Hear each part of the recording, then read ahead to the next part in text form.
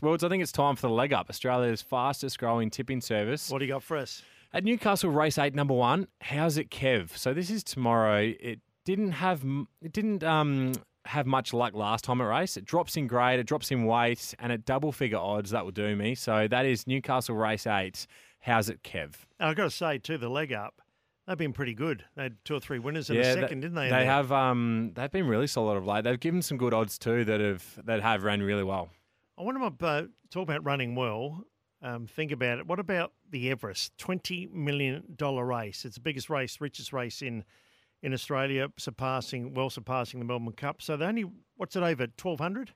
Yeah, it is. And Think About It was the winner and has taken home a great prize from that. So this was the Everest on the weekend. Think About It strides up, Private Eye, Espiona trying to work into the clear. I Wish I Win's running behind them. He needs room as Think About It takes the lead narrowly. Think About It from Cylinder, Private Eye, I Wish I Win. Think About It in front from I Wish I Win. Think About It!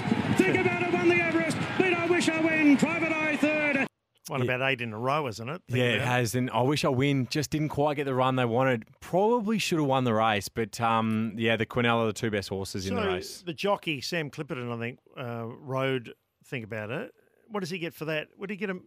They normally get a 10% sling, don't they? So $13 million. Yeah. He might have made $1 million for that ride. That's actually...